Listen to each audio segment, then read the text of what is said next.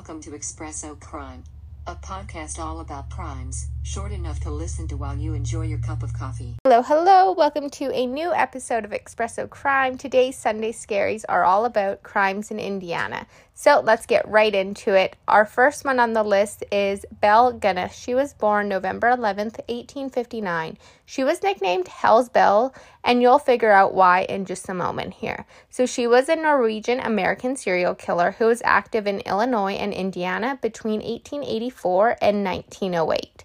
She is thought to have killed at least 14 people. Most of them were men that she enticed to visit her rural Indiana property on the promise of marriage, while some sources speculate her involvement in as many as 40 murders. She died in a fire in 1908, but it is popularly believed that she faked her own death. Second on the list is the murders at Claypool Hotel. The first murder took place on August 28, 1943. This is when a physical therapist in the Women's Army Corps was found in her hotel room. This murder, though, was never solved. The second murder took place on July 18, 1954. This is when a 18-year-old's body was found in a dresser drawer of all places. Police believe that the 18-year-old, who had just been a recent high school graduate, had been lured to the hotel on the promise of a job. An autopsy revealed she had been suffocated. Victor Lively was arrested and convicted of her murder and sentenced to life. Number 3 on the list is a really tragic case. Sylvia Likens was born January 3rd, 1949. She was 16 years old when she was tortured by her caregiver, the caregiver's children, and neighborhood youth, and even sometimes her sister, who was forced to partake in the horrible abuse. For 3 months, she was neglected, belittled, sexually assaulted, and starved. She died from her injuries and malnourishment. Her autopsy showed 150 wounds, including several burns and scald marks. The caregiver, the caregiver's 2 children, and 2 neighborhood youth were all tried and convicted in May 1966 for neglect, torture, and her murder. Fourth on the list. So these were 3 friends, Bob Geis, James Barker, and Bob Hinson. They were in their late 20s to early 30s, and 2 of the 3 were friends that lived together. On December 1st, 1971, the 3 of them were found in their home, and they were all murdered, bound, and gagged. Each of them had their throats slit ear to ear. So Gears and Hinson had both quit their jobs working for Ted Euland. The 2 allegedly took some of their former boss's clients, equipment, and money. The former boss also took out $150,000 life insurance on them and became the prime suspect. To this day, the triple murder remains unsolved and one of Indianapolis's most notorious unsolved crimes. Fifth on the list takes place on the evening of September 1st, 1978. This is when 2 bombs went off. The third exploded just half an hour later. They had been placed in trash cans and no one was close enough to get hurt, though. The next night, another bomb went off, and then another. On the 5th night, a police car was blown up. A gym bag had been left by itself in the parking lot as if it was forgotten by a player after a Speedway football game. One of the parents, who was 39, walked over to retrieve it when the bomb did go off. His right leg was nearly blown off, and his left leg and his right hand were severely damaged. Doctors tried to save his leg, but had to amputate. On July 29, 1978, Speedway resident who was 65 years old answered a knock at her door. A man she didn't know was standing there, and he was asking about items she recently had tried to sell at a yard sale. She let him into the garage to look at items, and then this is when he shot her in the head. Investigators then started to look at Brett C. Kimberlin.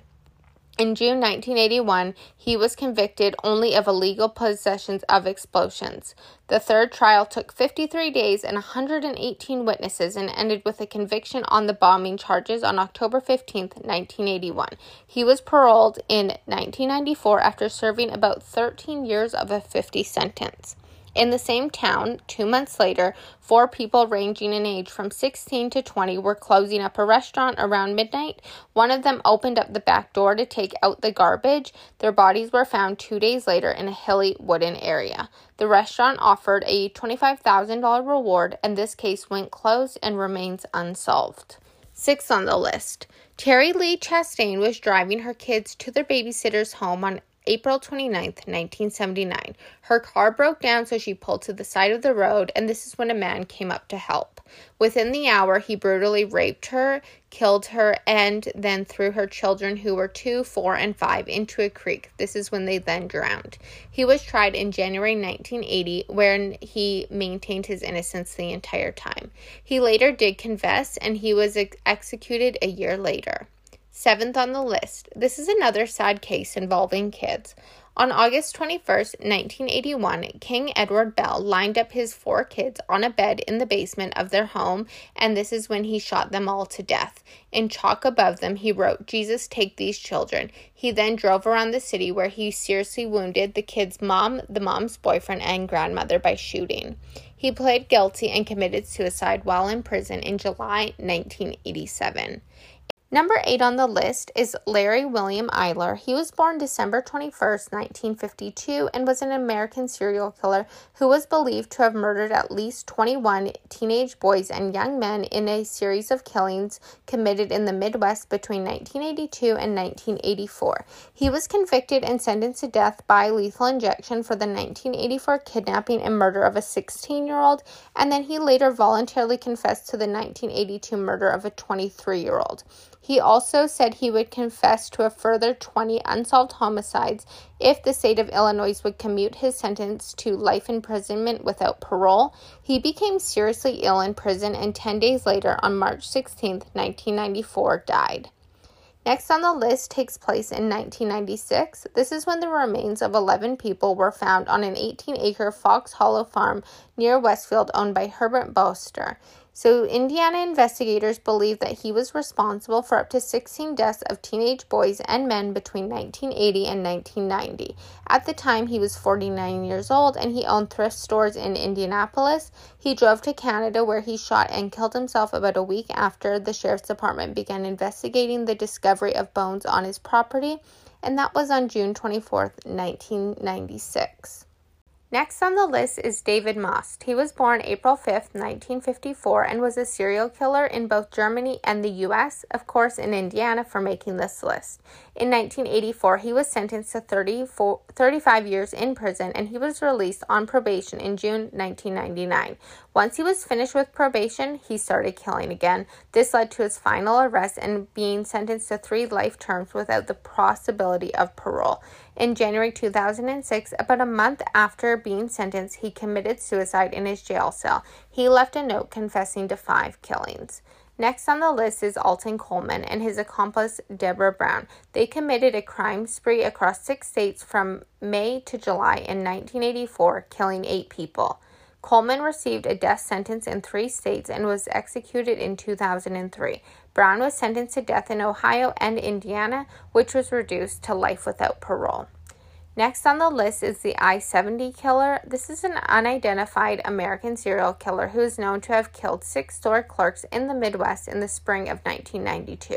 His victims were usually young, petite, brunette women. One of the victims was a man, but it is believed that the killer may have expected a woman in the store due to the store having a woman's name. All of the stores attacked were specialty stores and were usually only robbed of small amounts of cash.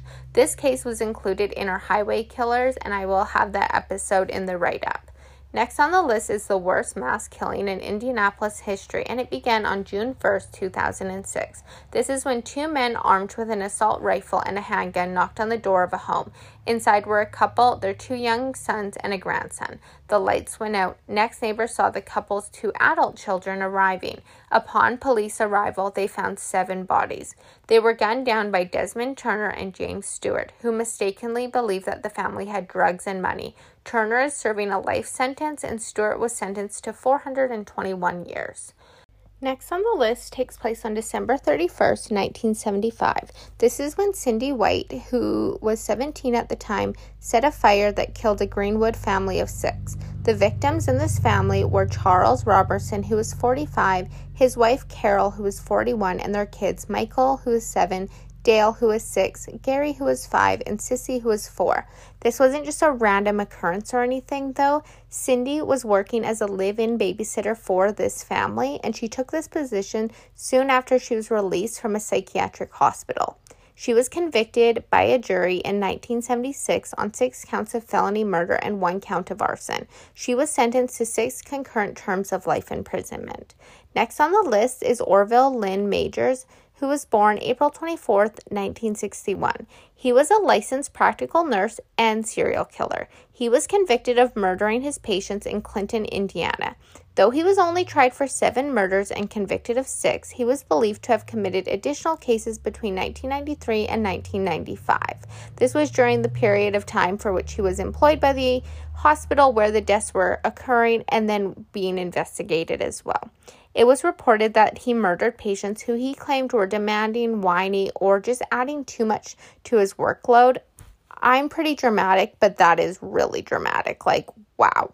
Last on the list is Darren Vann. He was born March 21st, 1971, and is an American serial killer. He was arrested on October 18, 2014 for the murder of a 19-year-old at a Motel 6 in Hammond, Indiana. He also confessed to the murders of 6 other female victims. He led police to those women's bodies, all of which were found in 5 abandoned structures.